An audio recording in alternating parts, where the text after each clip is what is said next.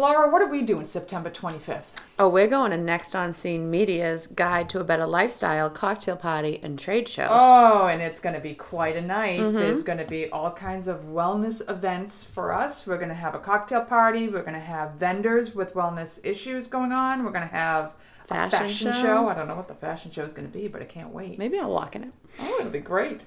So that's going to be on September 25th from 7 to 10. We would love to see you there at the Aloft Boston Seaport District.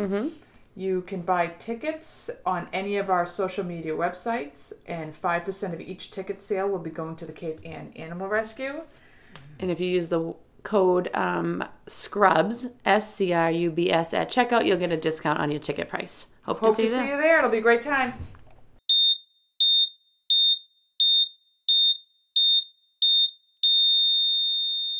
Welcome to Scissors and Scrubs. This is our probably most controversial episode so far because we are going to discuss vaccines. This is going to be a hard one to keep my personal feelings out of it. I am just going straight up Factual. CDC.gov facts. Bing, bing, bing. And the family story. Vaccines. So we are at the end of the summer series. We're getting ready for back to school, which is why we chose now is probably the perfect time for the vaccines. Episode. Because now's the time you're all getting your little letters saying, have your kids been vaccinated? Right. Send in all your vaccines. Right. Yep. So we're just going to tell about a couple of epidemics that have struck the world. And why we get vaccinated. And why they have vaccinations to follow. They're no joke. I think people are so complacent today because these diseases are eradicated or you don't see how detrimental they are. Right. You don't see the problem. Right. And so they think, oh, well, my kid's not going to get that. I don't need the vaccines. Yeah. So we'll get more into that part of it later. Sparkles, it's your show. My time to shine? Your time to shine, baby. So I did polio. Polio. Yeah. So I did polio because I have an aunt that had polio in the 50s. So I thought I could get a little personal with it. I've seen somebody affected by it. It was quite a sweep of the nation. I know what polio is, and I have an aunt that had polio, but I had some of this stuff. I was like, what? It was crazy. It's ridiculous. So I'll go I over think of polio. I'm sorry to interrupt because apparently I do that all the time. All the time. I think of polio. I just think of the wards of iron lungs. Yes. Which was before ventilators. You were in a machine that breathed for you, and you couldn't get out of it. For months. Yeah. Well, or ever. Yeah. Okay, go. I do. Polio is all yours, my love. So I'm going to tell you what polio is, the symptoms of polio, some treatments that they used to have, the vaccine. We'll get all into it. So I got this all from CDC.gov. Polio, poliomyelitis, is a potentially deadly infectious disease. It's caused by the polio virus, which spreads from infected person to person. It's very contagious. The virus lives in the infected person's throat and intestines. Oh, I didn't know that. Yeah, I didn't either. Can you poop it out? Yeah, so that's how people got it. Oh!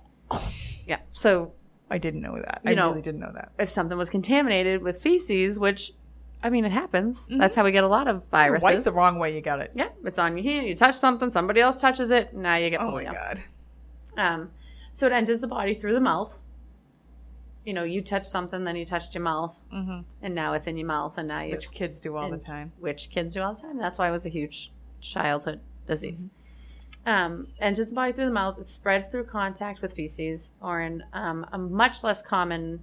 It can also spread through droplets from a cough or a sneeze because it does live in your throat as well. But it's much harder to get that way. An infected person can spread the virus immediately before and up to 2 weeks after symptoms appear. So you don't know you're sick. For a while. You don't wipe well. Or you touch something and somebody else touches it, you can spread it even if you don't have any symptoms. It can live in infected person's feces for many weeks. It can contaminate food and water in unsanitary conditions, obviously. It's a nasty little bug. Yeah. It lives for a little while. Even if a person does not have the symptoms, they can still spread the disease.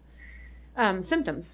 Some people most people infected with polio, about 72 out of 100, will not have any visible symptoms.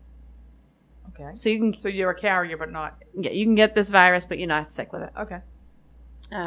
About 1 out of 4 people with poliovirus will have flu-like symptoms, like sore throat, fever, tiredness, nausea, headache, stomach pain.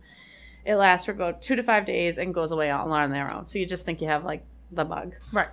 A smaller portion of people will develop serious symptoms that affect the brain and spinal cord. Oh. Paresthesia, which is the feeling of pins and needles in your legs. Meningitis, which is an infection of the spinal cord and or the brain. That occurs in about 1 out of 25 people. Paralysis, can't move parts of the body, or weakness in the arms, legs, or both. That occurs in about 1 out of 200 people. Paralysis is the most severe symptom because it may lead to permanent disability or death.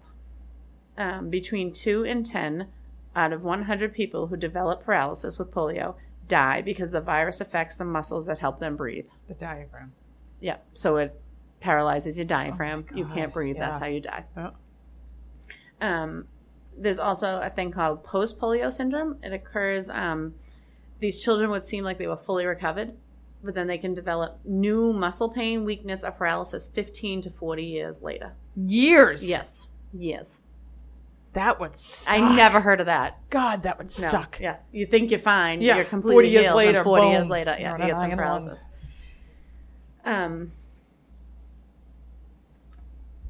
So polio, like, we don't see it anymore. But back in the day, there were all these epidemics. Mm-hmm. So the polio epidemics have been recorded in the U.S. back to 1841.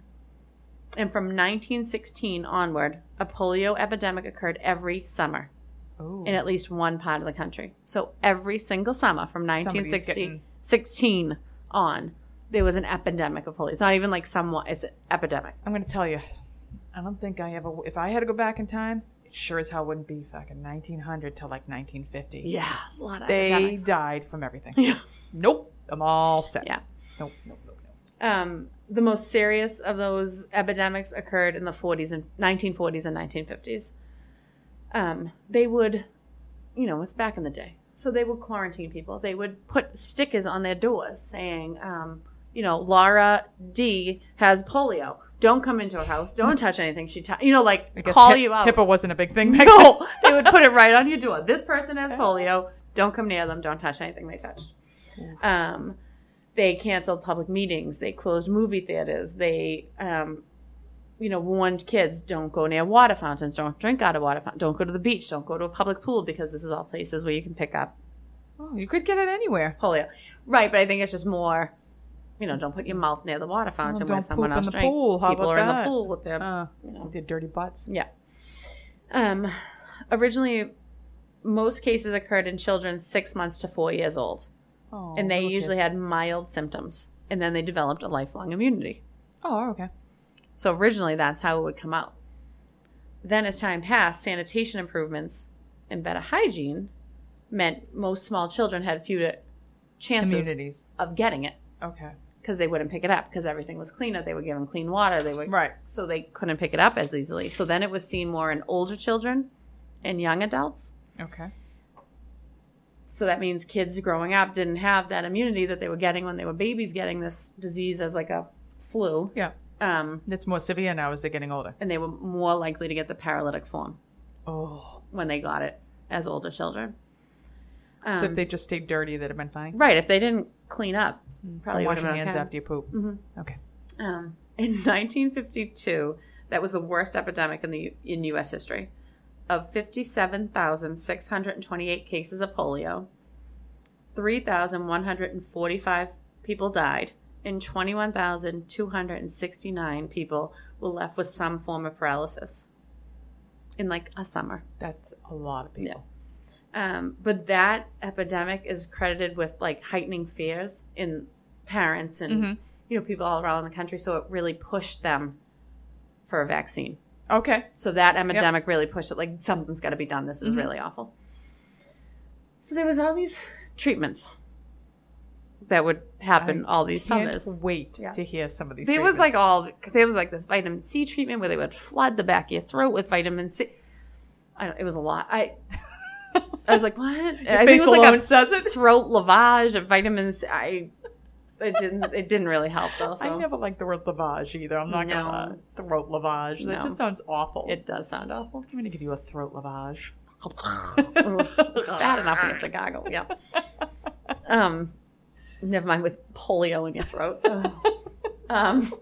So one of the treatments was the iron lung. That was probably like the biggest treatment that everybody knows about polio. The iron lung. It was invented by Philip. Iron lung? No. Drink? Philip Drink. I think so. Drank. Don't quote me on that. Louis Agassiz Shaw? Yeah. And Agassi? maybe? I think it's Agassi. I like that. Another like the guy tennis named James. At Harvard. Just James. They worked at Harvard. They came developed up with this iron lung. An iron lung. Yep. I saw a movie when I was a kid with a person in an iron lung. Oh my God. Scarred me. The pictures of them lined up. We just have to laying post there. those. Like all you could do was lay there and look at a mirror. Yeah. Like We'll definitely post pictures of the I would wards rather of be iron dead lungs. than be in a goddamn iron I lung. can't imagine. So the iron lungs were used for patients with bulbar polio, which bulbar polio is when the polio virus affects your brainstem, which controls your swallowing reflexes. So you can't swallow any of your secretions, so they collect in your throat, and then they can lead to suffocation. Okay, how about just suction? Can we just come up with a suction? So I guess, I don't know if it went further down, like into your chest. That's what they used them for. The iron lung seems a little bit excessive. It does seem excessive. Just saying. So, an iron lung, a patient laid in a metal tube with just their head sticking out. It's literally just their head sticking out. The original one was powered by an electric motor, and it was attached to 2 vacuum cleaners. I mean, we're talking like a long time ago. Harvard came up with 2 fucking vacuum cleaners. In an iron lung. In the hoovering. All right, Joe, get in. I'm going to put these 2 vacuum cleaners on the end. Suck the air See right if the out of it. suctions come out. So, it worked by changing the pressure inside the machine. They Okay. were smart. Yeah, I would never have thought to stick somebody in a tube with 2 vacuum cleaners to get rid of their secretions. No. So when the pressure is lowered, they suck all the air out with the vacuum cleaners, your chest cavity expands. And when the pressure is raised, they blow air back in. The chest cavity contracts. Okay. So it mimics your breathing. So it helps. It's like a ventilator. It's a ventilator Except before there was these positive pressure ventilators. So it mimics your breathing so you can breathe, so your lungs keep going. Then John Emerson modified the iron lung by using bellows that were directly attached to the machine, I guess, instead of the vacuum cleaners. And that iron lung was produced until 1970. They were still making them up until 1970. I just have a little side story. So my mother and my parents had these tickets to the North Shore Music Theater. And she's like, come see this play with me. I don't even know what the hell the fucking play was about. She's like, come see this play with me. I'm like, fine. And we're like 3 rows back from the stage, okay? And they're trying really hard with the props. And they bring a guy out in an iron lung, okay? He's got the bellows underneath. But he must have been in the iron lung working the bellows. Oh, God. So they're going up like all rickety and shit. And I look at this prop and I immediately burst out laughing. I can't stop laughing. And then my mother's laughing because I'm laughing. And she's like, what? I'm like, look at the iron lung. Look at the iron lung. And it's like, wee. I could not stop laughing. Yeah. And this is supposed to be like the most serious part. Well, he's in an iron lung. I mean, you never want to take me to a play because a cat's, the ending of it when he goes off in the top, like that big rubber tire was the worst play I've ever seen in my life. I'm hysterical laughing because it was so ridiculous. I am not the person to have to be serious with. Let's just say that. It doesn't sound like that. No. Okay, I'm sorry. So back to the iron lung bellows vacuum cleaners. Yeah, so they 1970. updated, and they made them until 1970. There was also the Bragg Paul pulsator, which was the first intermittent abdominal pressure ventilator. It was literally like a vibrator. No, it was like a not a tourniquet, like a tourniquet on your chest and your abdomen, and it was hooked up to A pulsator? a pressure machine, and it would squeeze you in and let it out, and squeeze you in and let it out. So it was it was. Oh, you were more mobile than standing in a tube. Well, you were still laying down, but you had this big cuff on your chest. All right. And it was pushing in, pushing out, like like mimicking your breathing.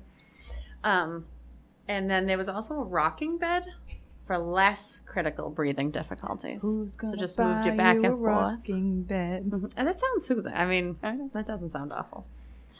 So I the iron lung. What? I could use one of those now. I know. The iron lung saved thousands of lives, but there were tons of problems with it. It was huge, cumbersome. Like you can't go to your cousin's house in your iron lung. I'm coming for Christmas. Do we have an extra table for me? Can you move some chairs aside? The lung's coming. Yeah. And it was expensive. Yeah. In the 1930s, it cost $1,500, which sounds ridiculous now because like an EpiPen costs that much. But in the 1930s, that was the same price as a house. Wow. Yeah. So they were. But you could technically move your family into the iron lung. You could, I mean, it's pretty big. It was roomy. Stay at my feet. You can sleep by my side. Yeah. One of you can sit right by my head. My favorite. Yeah, you can get under the mirror. Yeah. The cost of running the machine was also like extremely prohibitive with the use, especially since people were in them for months, years, or the rest of their lives. I would rather be dead. I can't imagine. Like when you see a picture of these things, I cannot you imagine. have no life. You know when you get an MRI? Yes. And you have to lay in that tube for 40 minutes? I want to cry. Now you're in a tube for the rest of your life. Forever. Months. Just lay here in this tube. No, I can't do it. Nope. But even with the iron lung, that saved thousands of people. The death rate for people with bulbar polio exceeded 90%. Oh. Even with the iron lung. These drawbacks, though, they led to the development of modern positive pressure ventilators and positive pressure ventilation by tracheostomy. Yes. So now, like, if you see somebody in a wheelchair sometimes, like a quadriplegic, they have the little trach in, and there's a ventilator on the wheelchair. Right. And you so can they're much more mobile. Take it with you. Yeah. You really can go to Christmas dinner on that. Yes. And positive pressure ventilators decrease mortality in bulbar patients from 90% to 20%. Oh, that's huge. That's huge. Huge. I mean, it's ridiculous. In the Copenhagen epidemic of 1952, large numbers of patients were handbagged by anyone there. Like, they'd have med students do it, but then they even had, like, if you were visiting your cousin, you were handbagging for like years? I think until they got a little better. Because there was so many patients. Oh. And they had so little vents because these were just coming out, these positive pressure vents. So that, like, apparently they just had anybody venting these people. So back in the day, there were surgical treatments that were just thought to be wonderful. There was nerve grafting, tendon lengthening, tendon transfers, limb lengthening and shortening.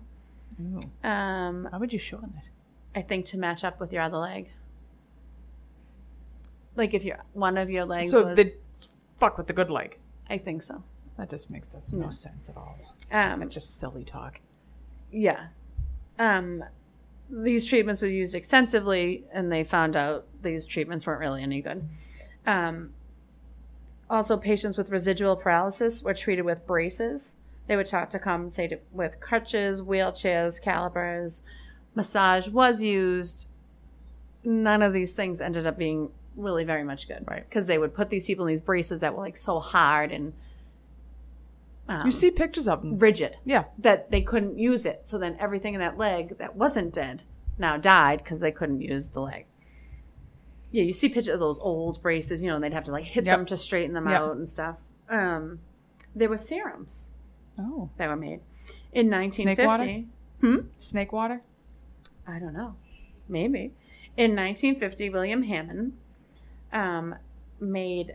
he isolated a serum from the blood of polio survivors. So he took blood from polio survivors, isolated this serum. Between 1951 and 1952, 55,000 kids were in a clinical trial of this serum. Results were good. It prevented paralytic polio in 80% of the time of the patients that they tried it on, and it lessened the symptoms when they did get polio. So they got like those flu-like symptoms. Did something. However, it had to be re-injected during each outbreak. The immunity only lasted 5 weeks and it was super expensive. And they couldn't really narrow down, like, when they should give it. But this started people working on a vaccine. They're like, okay, this is working. Something's helping. We've got something going here. Yeah. In 1935, Maurice Brody attempted a vaccine. He got this from the virus in ground up monkey spinal cords. You know, rabies is ground up like rabbit spinal cords or something. Yep. That So he vaccine killed whatever was in these spinal cords in formaldehyde and then just ground it up and here you go, have a little bit of this. Injected it into people. Yep. So first he gave it to himself, which was good. I mean, it's always good to test on yourself first. And his assistants. Then 3,000 children. There were many allergic reactions. Oh, I wouldn't imagine so. Yeah, but no immunity ever came from that vaccine. Monkey spinal cords. Monkey. That's awesome. Yep. They started liking bananas a lot. Yeah. Started cleaning each other, taking lice off. Oh, I can't stand it. In the late 40s and early 50s, a research group headed by John Enders at Boston Children's Hospital. Oh, Boston. We just kick ass. We really do. Sorry, guys. They successfully cultivated the polio virus in human tissue. So this was a huge breakthrough that would lead to the vaccines that eventually came about. Him and his team won the Nobel Prize in 1954 for this research. And what was his name? John Enders. But he doesn't get a lot of credit for it. I mean, I've never heard his name. Right. He won. I mean, he won a I Nobel haven't heard Prize. his name associated with it. Okay. He didn't make the vaccine, but he figured out how to cultivate the polio virus in human tissue. So then there's this Kenny regimen. It's like the start of physical therapy. Okay. Is what happened during the polio.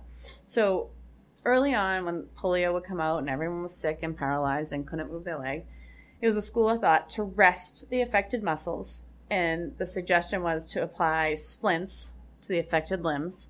Which is exactly what you should do. Right. They thought it would prevent tightening of muscles, tendon, ligaments, or skin that would prevent normal movement. However, these people would be in plastic casts for months, which then caused atrophy of the muscles in both affected and non-affected limbs. So is this why they have like shriveled up limbs? Yes. Okay. Well, so it's not the disease really, it was the treatment. No, the polio did kill affect what it looked like. The muscles. Okay. But then some of these people would also then have casts on that, and then they couldn't get out of bed because they'd be in like these body casts. Okay. So then their other leg would also be atrophied, even though that leg was fine. Right. Or whatever tissue was left in their bad leg. Didn't get worked, so then that would atrophy. So it was just worse. Okay, so that's why they got deformed on top of it. Yeah. Okay. In 1940, Sister Elizabeth Kenny is an Australian bush nurse. She comes over to North America, and she's like, no, you guys are wrong. We're not doing that. The first person to say that to us. Yeah, she flew all the way over here to tell us we were wrong. You guys are wrong. Stupid.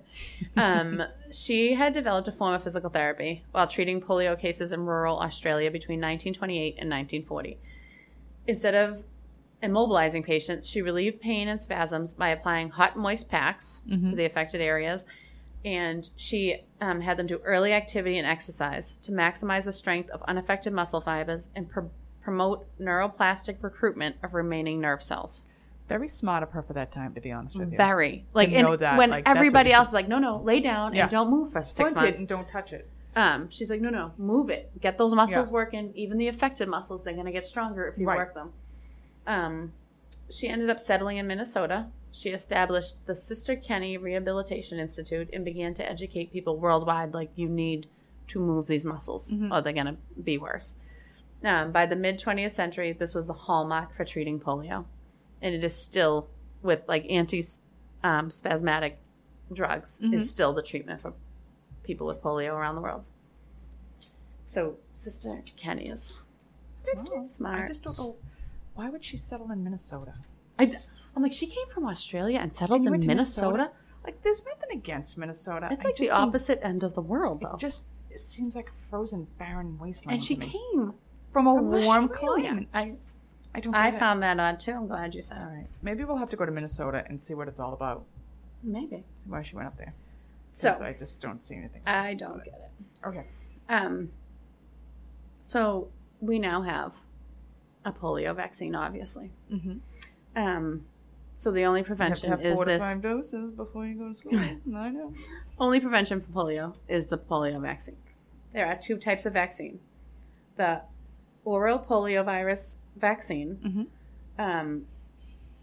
was introduced, I think, in 1963.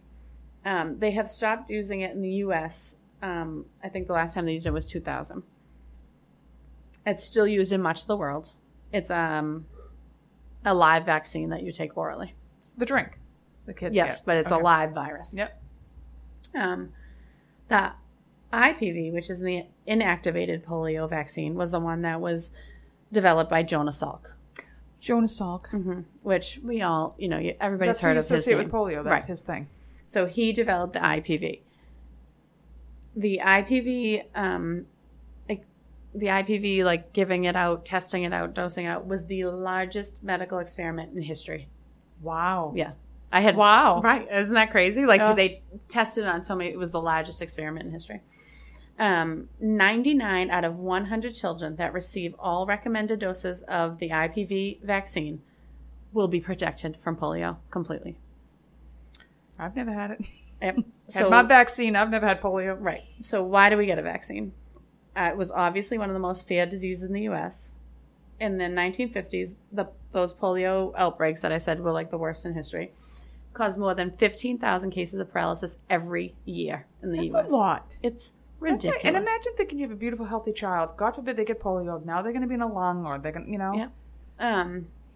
Following the introduction of IPV in 1955 and OPV in 1963, the number of polio cases dropped to less than 100 in the 1960s from like 50,000. Yeah. And then to less than 10 in the 1970s. I think, do you know anybody besides your aunt? No, I don't and that know. was in the 1950s. Right. I don't know a single person who's ever had polio. No. Polio has been eliminated in the U.S., completely eliminated in the U.S. due to the vaccine. Yeah. I bet you it starts coming back. So since 1979, no cases of polio have originated in the United States. None. And the epidemic in 1979 was in, oh my God.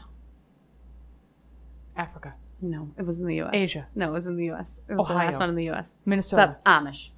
All the Amish. It was in the Amish communities. Those renegades. But they don't, The renegades. follow all of the normal rules. So that's the last time that it originated was in Amish country. It has been brought into the U.S. though by travelers. The last time that happened was 1993. And obviously we have to maintain a high immunity in the population, Or it's going to come through back. the vaccine to keep the U.S. polio free. We are completely polio free. Yeah. Let's keep it that We way. were 'Cause completely measles free too. I know. No one wants polio. No. No one wants this for their kids. You don't want any of these diseases. No. There is a reason there were vaccines for all of them because they were deadly diseases. And even if you didn't die, you had terrible Side effects. side effects. Yeah. You want to live in an iron lung for the rest of your Oh, life? God, yeah, no. no. I'm all set. So my aunt, she's my father's one of 5, and this is the oldest sister. So I said to her, Aunt, we're doing one of the podcasts on vaccines, and I was going to do polio, and if you would just tell me, because I don't think I've ever heard her story. I knew she had it because she has one of her legs is very, very skinny, like skin and bones. So we always knew when we were little, they were like, oh, she had polio, that's why her leg looks like that. Okay, But I never heard, what happened or, anything. So I said, if you want to, great. And she's like, right away. Absolutely give me a few days, though, because it's going to take a little while. I said, okay. So this is her letter. I'm just going to read it because there's a lot of stuff. I love it coming from their words anyway. Yeah. So it says August 1955. Family. Mom, Dad, my aunt, who was 6.5, my father, who was 4.5. And she's not sure if her mom knew, but she was approximately 3 to 4 pregnant with my other aunt. 3 to 4 weeks pregnant with my other aunt. And she said, according to my grandmother, her mother, by mid-August, my aunt had developed a fever that came and went. She said, I think they were thinking some little summer bug. Labor Day weekend, I was getting ready to start first grade. She was very excited. However, on the first day of school, either September 6th or 7th, my life was turned upside down. I woke and started down the hall to my parents' bedroom and fell before I reached their door. I could not stand up. A family doctor was called and arrived at our house. Yes, they did house calls. And confirmed polio. According to my parents, Dr. Freeman said because of the epidemic, there was no room at Boston Children's Hospital. Wow. And he suggested that they confine me to my room and use the Sister Kenny method of treatment. Thank God. Yeah. The treatment consisted of placing wet hot towels on my legs several times a day and then exercising my legs, bending, lifting, etc., to keep the muscles moving. According to info sources, Sister Elizabeth Kenny was an Australian bush nurse who had developed this controversial new approach to treating polio. Up until this point, conventional treatment was to use plastic casts on affected limbs. Sister Kenny's type of rehab became the foundation of physical therapy. Like I said, my aunt and I were so compatible. Yeah. I found out years later that Dr. Freeman had polio as a child. She says, I wondered why he had walked with a limp. And now you know why he went into it specifically. Right. And he was treated with this method, with this Sister Kenny method. In hindsight, it was a blessing that Dr. Freeman was our family doctor and the hospital was overcrowded because my legs would have been casted and I would have been isolated in a very overcrowded ward with many other children. For at least the next month, the fever returned very high as the virus ran its course. I don't remember much during that period, just the stories that I was lethargic and definitely out of it. Once the fever finally left, I was able to sit up in bed but still could not walk. My mother and grandmother continued the hot towels and exercising my legs. Recovery was slow, not much energy. I remember listening to a children's story on the radio and watching the World Series on our very small black and white TV. For a 6-year-old, very boring. At some point, probably November or December, I had an appointment at Children's Hospital Polio Clinic in Boston. Now they have a concussion clinic. We don't need a polio clinic anymore because we don't have that. Where I received my first pair of wooden crutches. I was definitely one of the lucky ones. There were kids of all ages crowded into a waiting room to see doctors, physical therapists, etc. Some were in wheelchairs, some with casts, and some with braces. It was so overwhelming. When I had an appointment, we would get there around 8:30 a.m. and not leave until around noon. A lot of the time was just sitting waiting to see the next white coat. I had a yearly appointment at Children's for the next 12 years until I turned 18. Wow. Yeah. Well, it does come back. Yeah. By December of 1955, I was walking pretty well with the use of crutches. So after the new year, I was finally able to attend school. The city, they lived in Somerville, had supplied a tutor for about 6 weeks. Once in school, the strength in my legs seemed to get better. My right leg was less affected and always stronger than the left, but not 100%. I was definitely aware of what I could and couldn't do. During one of my appointments when I was around 13, doctors discovered that my left leg was shorter than my right. My heel cord and tendon on the bottom of my foot had stopped growing. Ugh. For the next 6 weeks, I had weekly visits to Children's where they placed my left leg in a cast with a wedge in the back by the heel to try to stretch it. Each week, they would replace the cast with a new one and a larger wedge. It was very painful. I was going to say, that must have hurt like a mofo. Especially over 6 weeks, so that's got to be a big adjustment every time. Yeah. Results were that they were able to stretch both a bit. Still, left leg approximately half an inch shorter than the right. And then she writes her side effects of polio that she had. Legs that ache almost constantly. Tylenol and Advil do not help. Even today? I guess so. Oh, that's terrible. Shorter left leg that definitely impacts my skeletal posture. She's fractured her left ankle 2 times. She's broken her left leg once. She's had a right knee replacement due to arthritis and overuse because of the weaker left leg. Yep. She's had multiple back fusions. As she, quote unquote, matures, strength in both her legs is weakening. The left leg gets a little thinner and weaker each year. Oh. The bone density is less dense than the right, and the leg bone is much thinner. I mean, you can definitely see it. Each day I'm reminded of what I can and cannot physically do, but I keep pushing the limit. I often wonder how different my life would have been if the polio vaccine had been perfected just a little sooner. And she wrote, sorry, once I got started, memories and emotions took control. It's so funny because that's what my cousin said about the firework episode about his thumb. Like, I couldn't believe, like, what it did to me when I wrote it all down. But I thought she did a very good job of writing it all down. She did. And just to think she's still dealing with it today. It's still in fact. She's had multiple back surgeries because everything's off. Has she lived a good life, though? Like, has she, I mean, no, she's active and she does everything. She works, terrible. She does all that. But it's just, you have pain all your life from wishing the vaccine had been around. Isn't that amazing? Yeah, a little earlier. Just a little earlier that it was perfected. Yep. Ira, God bless his soul. Mm-hmm. Well, so thank you for writing that. That's quite a story. Yeah. So, what do you got? Oh, what do I have? Something we never want. Tell me what you know about the Spanish flu. It killed 8,000 million people. Did you ever hear of it before I started talking about it? I have heard of it. Okay, Mike, have you heard about the Spanish flu? Spanish fly? Yeah, close. I started researching this and was stunned at how intense it was, and even more shocked that nobody knows about it. It was like, what do you know about the Black Plague?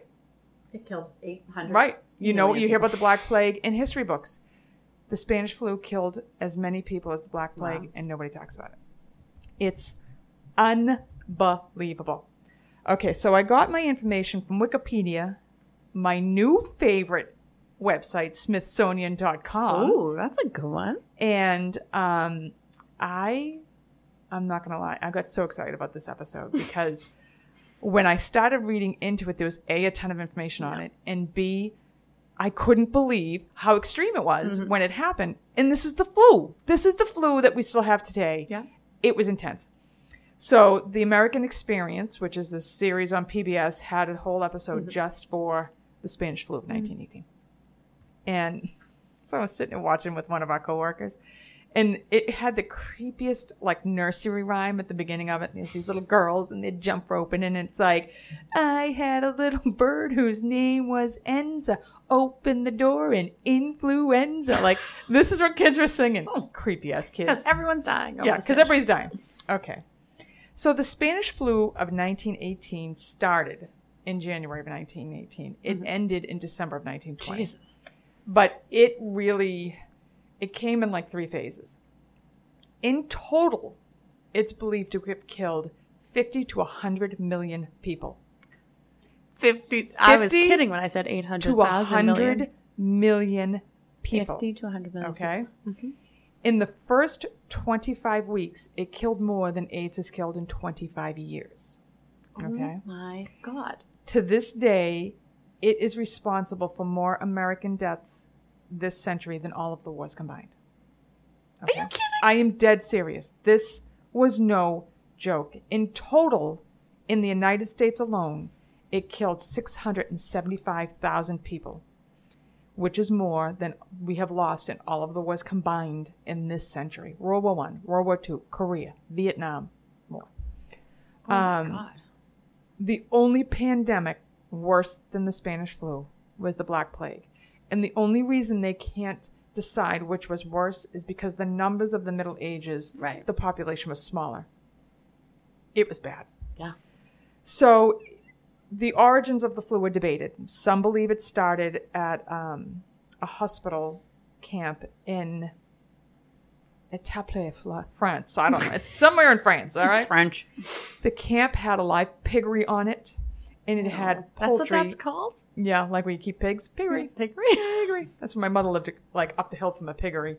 Ew. She talks about it all the time, like, oh, yeah, this must smell fucking great in the summer. So they had a live piggery on camp, and they had poultry that was brought in from the village. Most of these flus generate with pigs or poultry. Pigs are like the closest things to us, so they can brew a lot of shit that can get transferred to us. Goddamn pigs.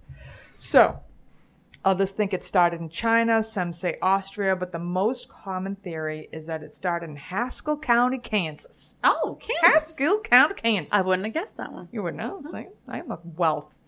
So a physician in Haskell County, Kansas, named Louis Minor, alerted the U.S. Public Health Service in January of 1918 about the unusual flu activity of the year. The Santa Fe Monitor reported that Miss Eva Van Alstyne is sick with pneumonia. Ralph Linderman is still quite sick. I'm sorry, I'm going to turn the page. The young son of Ernest Elliott is sick with pneumonia. Most everybody over the county is sick with La Gripe or pneumonia. La Gripe. Yeah, like that. I think La Gripe is a... I got La Gripe. Usually it's of my bowels. So a few of these Haskell County men who are sick end up going to the military base camp Funston in Kansas. So they go to this camp Funston. So on March 4th, the first soldier, company cook Albert Gitchell, becomes first known case of influenza for 1918. And so starts phase 1 of the flu epidemic. Camp Funston is a huge training base for guys going into World War I. So we had 1918. Mm-hmm. We have just entered the 4th or 5th year of World War I. It's a huge training base. They're going over. So within days of Albert Gitchell getting sick on March 4th, 522 men get sick. Within 2 weeks, 1,100 soldiers are sick and 35 die. Oh, my God. The 6 soldiers carried the flu with them to 24 of the 36 training camps in the U.S. and then brought it overseas. Uh-huh. So it was like, initially, it wasn't a big deal. Phase 1's not a big deal. It's a 3-day flu. People were calling it the 3-day fever. Not many people are dying from it. It only gets attention when it sweeps through Spain. This is how it gets its name. So the war, we're all at war. Right. The Germans are getting sick, but they're not going to tell anybody their field's getting sick. And the French are getting sick, but they're not going to tell anybody. The Americans aren't getting sick. Spain's neutral. They're like, oh, guess what? We're all getting sick over here. And the king's sick. And this one's sick. Boom, Spanish flu. Okay. But it's not really Spanish. It's not really like the Spaniards were like, we're going to make you sick. It's because they're the only ones going to talk about it because they're not at war. Right. I mean, I would think in war, you don't want everybody knowing you're like la gripe. Yeah, we're all dying. Attack them now. Okay. So that's how it gets the label of the Spanish flu. In the initial phase, this is a quote, the initial phase was so faint as to be hardly perceptible or was altogether lacking and was everywhere a mild form. The few ominous signs of phase 1 are that those who did die were healthy young adults. Yeah. I was going to say that when you said they were at the camp and 35 guys. I'm like, these are young. So they usually, when you have flu deaths, it's little kids or old people. This is striking young males. Yeah. Really. In some of the flu deaths, they're misdiagnosed as meningitis because of the hemorrhages in the lung tissue. So they're like, oh, it's meningitis. This wasn't the flu. So by July, the Army Medical Bulletin reports from France that the epidemic is about to end and it has throughout been a type of benign flu. A British journal flat out says the flu has completely disappeared. Now, if this was a movie you're doing about this flu epidemic of 1918, you're going to have a guy in a podium saying flu epidemic has disappeared. And you're going to have a guy on the boat behind him going, yeah. Ominous foreshadowing. Mm-hmm. Okay. So, you see little dust particles like Stranger Things kind of floating around the air. It's going to get bad. So in August, it resurfaces in Switzerland. And it's such a virulent form that the U.S. Naval Intelligence, in a document marked, quote, secret and confidential, warns that the disease, now epidemic throughout Switzerland, is what is commonly known as the Black Plague, although it is designated as Spanish sickness or la gripe. Phase 2 has now officially begun. Mm-hmm. So now we fast forward, United States, picture it. Fort Devens, Massachusetts, September 1st, 1918. The hospital at Fort Devens can hold 1,200 patients of the 45,000 soldiers that are stationed there. Mm-hmm. On September 1st, there are 84 patients at the hospital. September 7th, soldier shows up at the hospital, delirious, and he screams when he's touched. Oh. He is diagnosed with meningitis. The next day, a dozen more meningitis cases show up. Now doctors are like, this is the flu. This is the flu. And when it peaks at Devens, 1,543 soldiers have come in one day. Oh, my God. Mm-hmm. So now the hospital's overwhelmed. Doctors are sick. The nurses are sick. Cafeteria workers are sick. So no one's there to even feed the camp. Right. The hospital has to shut down, leaving thousands more sick and dying just in the barracks. Like, oh my God. It's a shit show. So Roy Geist is a hospital physician, and he writes that men start appearing to be an ordinary attack of la gripe or influenza. And when brought to the hospital, they very rapidly develop the most vicious type of pneumonia that has ever been seen. 2 hours after admission, they have mahogany spots over their cheeks, and a few hours later, cyanosis, which is your lips get blue, your fingertips get blue, you're turning blue. You're not getting oxygen. Yep. Extending to the face. It's only a matter of a few hours then until death comes. Oh. It's horrible. We have been averaging about 100 deaths per day. For several days, there were no coffins, and bodies were piling up something fierce. Oh, my God. So this is what he's writing. Mm-hmm. Devons and the Boston area are the first to be hit by phase 2, and within weeks it's worldwide. So as September is continuing and the flu is spreading, the government is making it worse. They don't want anybody talking about this flu. Mm-hmm. They want to just, let's whitewash it, morale, we're at war, we got to talk, making this great. So number one problem is the military's taking all your best doctors. So anybody who knows even remotely what to do, they're shipped overseas. Number two is they lied, and then they passed the Sedition Act that said it made it punishable up to 20 years in prison to utter, print, write, or publish any disloyal, profane, or abusive language about the government, which also means spreading word that people are getting sick from this flu. Mm-hmm. That became a public offense. So this gets out to the public health officials, so they're lying about it to everybody. Right. No, this isn't the flu. No, you're fine. Mm-hmm. Number three, Navy ships from Boston have now gone to Philly, and they bring the soldiers and the flu. Oh, so day one, shipyard. Boat arrives from Boston. Soldiers get off the ship. Day one, the shipyard erupts with flu. Public Health Director Wilmer Krusnin, I like that, declares he would confine this disease to its present limits, and in this we are sure to be successful. No one died, no concern. Day two. That was day one. He made that day one. Next day, 2 sailors died of the flu. Not the Spanish flu, it's the old-fashioned flu. From now on, this disease will decrease. Oh. Day 3, 14 sailors die, 1 civilian. Each day. More and more. More and more are dying. And each day the public is not told this is bad.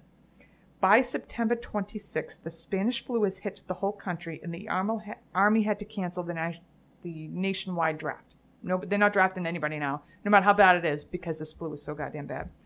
Philly has scheduled a huge parade for September 28th, the Liberty Loan Parade. Oh. And, sorry, that's my page turning. Thousands are going to pack the streets, close contact. Doctors are begging this Crewson to cancel it because they know if you get these people all together, the flu's going to go crazy. Yeah. They talk to concerned reporters. They tell them, write about the dangers, but the editors refuse to print the articles. They won't do it. Mm-hmm. 2 days after the parade, Crewson concedes that the epidemic was bad, but not that bad. Don't panic. Okay. The newspapers print that scientific nursing has halted the epidemic.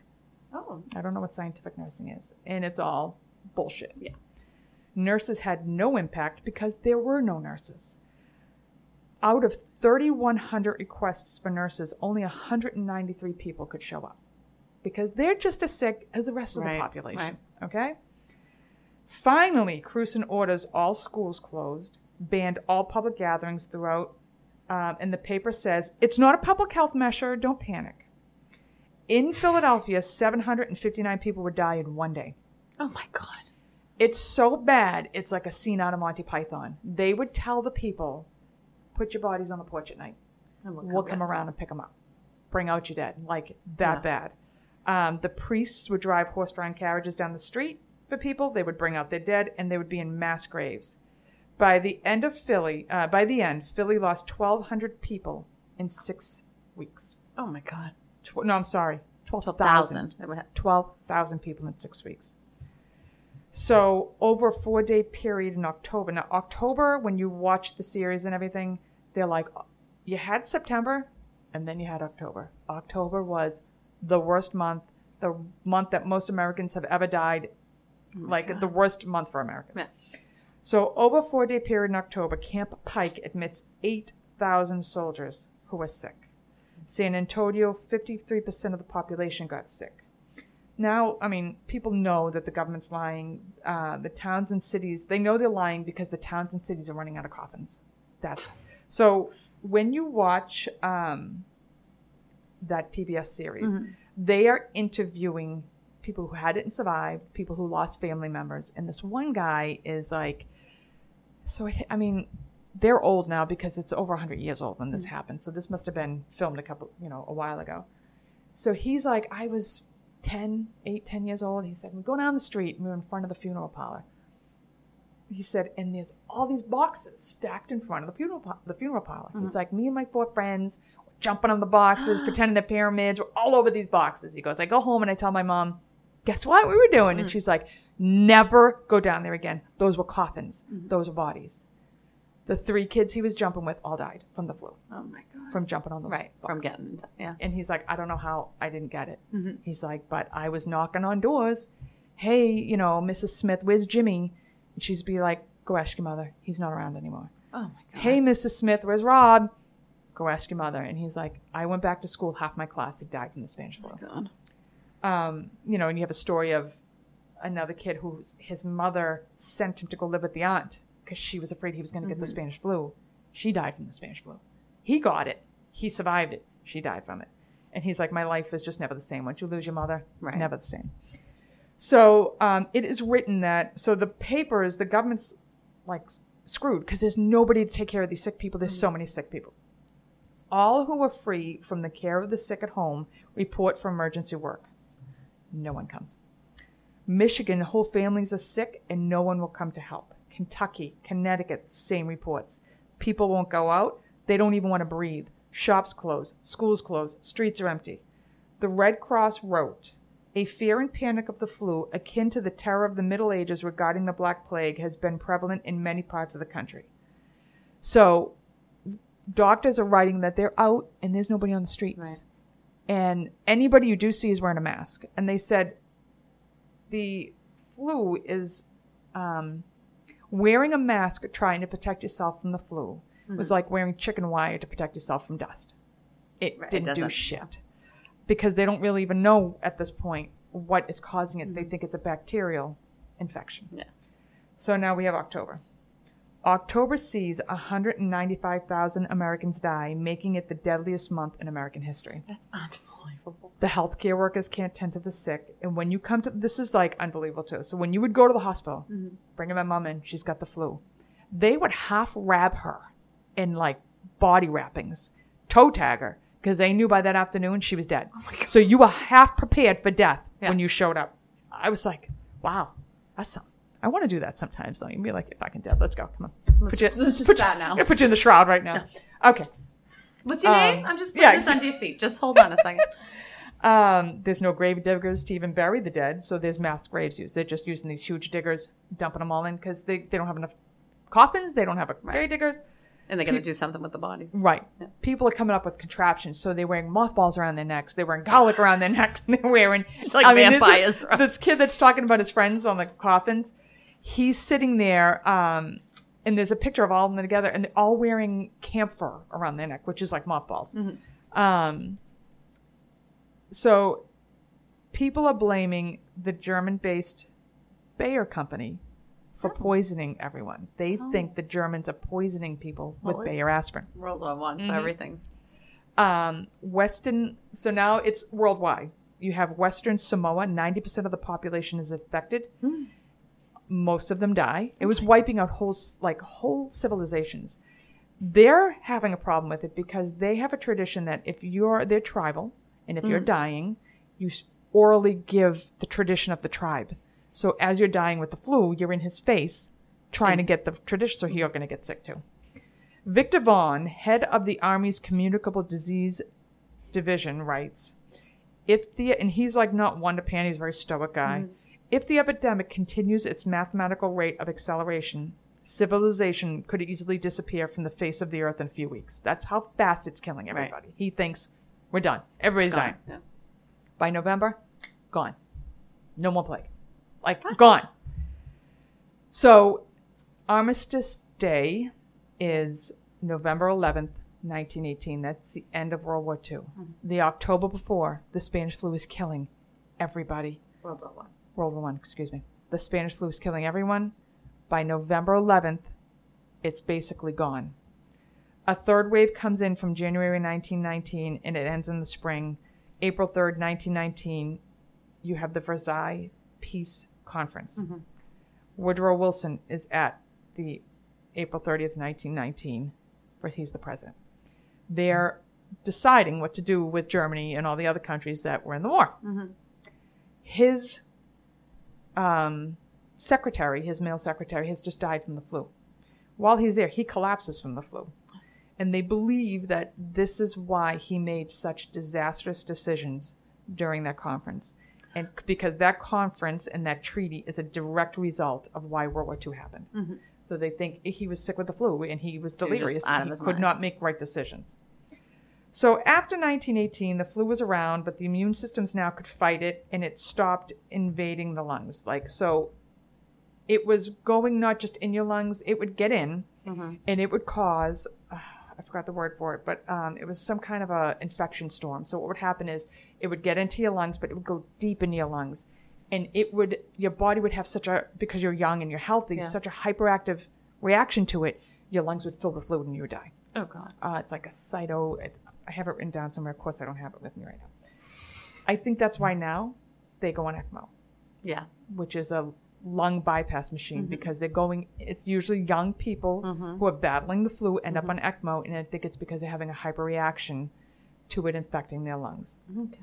So part of the reason it had settled down is because it wasn't going as deep in the lungs. People are building up an immune to it. So as I said, in total, 675,000 Americans died, more than the combined total of all the wars in the 20th century.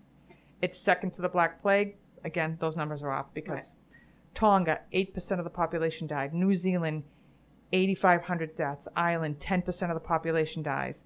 Savannah, Chatham County, Georgia, 6,500 deaths out of 83,000 people. 12,000 in Australia. Overall, 50 to 100 million people died from the flu. Crazy.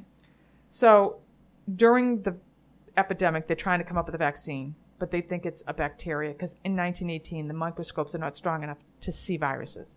They can only see bacteria. So they came up with a vaccine, didn't do shit. Right. So in 1935, close to 15 years later, Frank McFarland, Burnett, and Wilson Smith separately discovered that you can grow the influenza virus on eggs.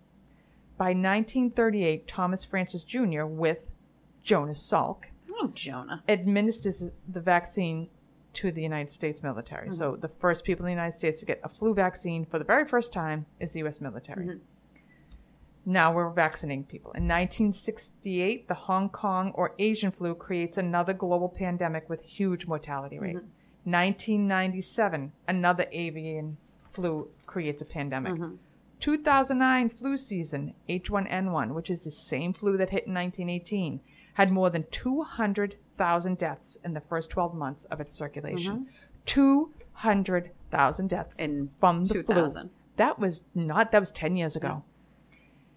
It's no joke. And in 2018, 80,000 people died from the flu, with more than 48.8 million people getting sick, the highest since the 2009 pandemic.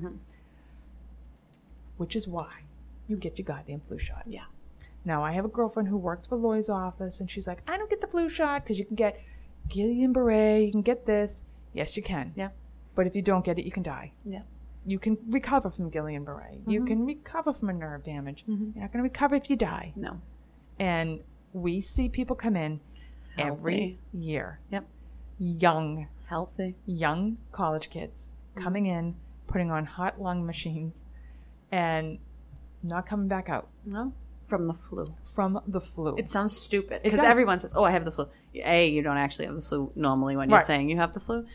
But B, these people are young, healthy, active. They didn't feel good for a couple of days, and they are literally dead a few days later. Yep. We do those DCDs, which is you donate your organs after your heart stopped. I've done a couple, and they've been flu people. And it shocks me every time. And what I want to, I really want to do this podcast, this particular episode, trying to be really unbiased, but I want to strangle people when they're like, I'm not going to get the flu shot. And I'm like, it made me sick. I'm like, that didn't make you sick. No. All right? I'll show you sick. That didn't make you sick. You weren't on ECMO. No. Get your goddamn flu shot. I want to strangle people. Yeah. And I can't even get into the people who are like, well, I'm not vaccinating because it causes autism, which is a flat out lie. Yeah. A flat out lie. Cute. So you'd rather your kid die or be blind or sterile or crippled than have autism? Really? Right. And it's not going to give them autism anyways. But I digress. I'm going to be an anti-seatbelter and an anti-parachute person because who believes in that? Parachutes don't save people. Seatbelts don't save people. pisses me off. I can't even say how much it pisses me off. All You right. stayed real neutral. I can't. I had to get it out there. Feel free to email me. We can go toe to toe on this. All right. This is the only episode because I just we literally see it. And my son, like I've said on a million episodes now, I feel like they don't believe me. They think I'm just making this up because everything I say, I'm like, I see this. They're like, there's no way you see all this. No, we do. Every year, I'm like, this is why you get a flu shot. Yes. Because these people were as healthy as I am, and they are now dead Right. from the flu. Like, it's ridiculous. Right. Get it. Please. And just measles. It's not just a simple childhood disease. No. Measles blind you. Measles deafen you. Measles sterilize you. Yeah. Chicken pox can deafen you. You can get encephalitis. Mm-hmm. I mean, I could go on and on with all these different, they maim you. Right. There's a reason we are vaccinating against them. Right. And it's not like people just make a vaccine for every single thing that ever comes. It's Right. things that have killed or maimed Right. tons of And you it know has what? to have had serious side effects to go through all that to Right. make a vaccine. And you can always look at, they have to have them before you go to school. You can spread them out. You don't have to have 15 vaccines at one office visit. They'll spread them out for you. Right. They'll work with you. Mm-hmm.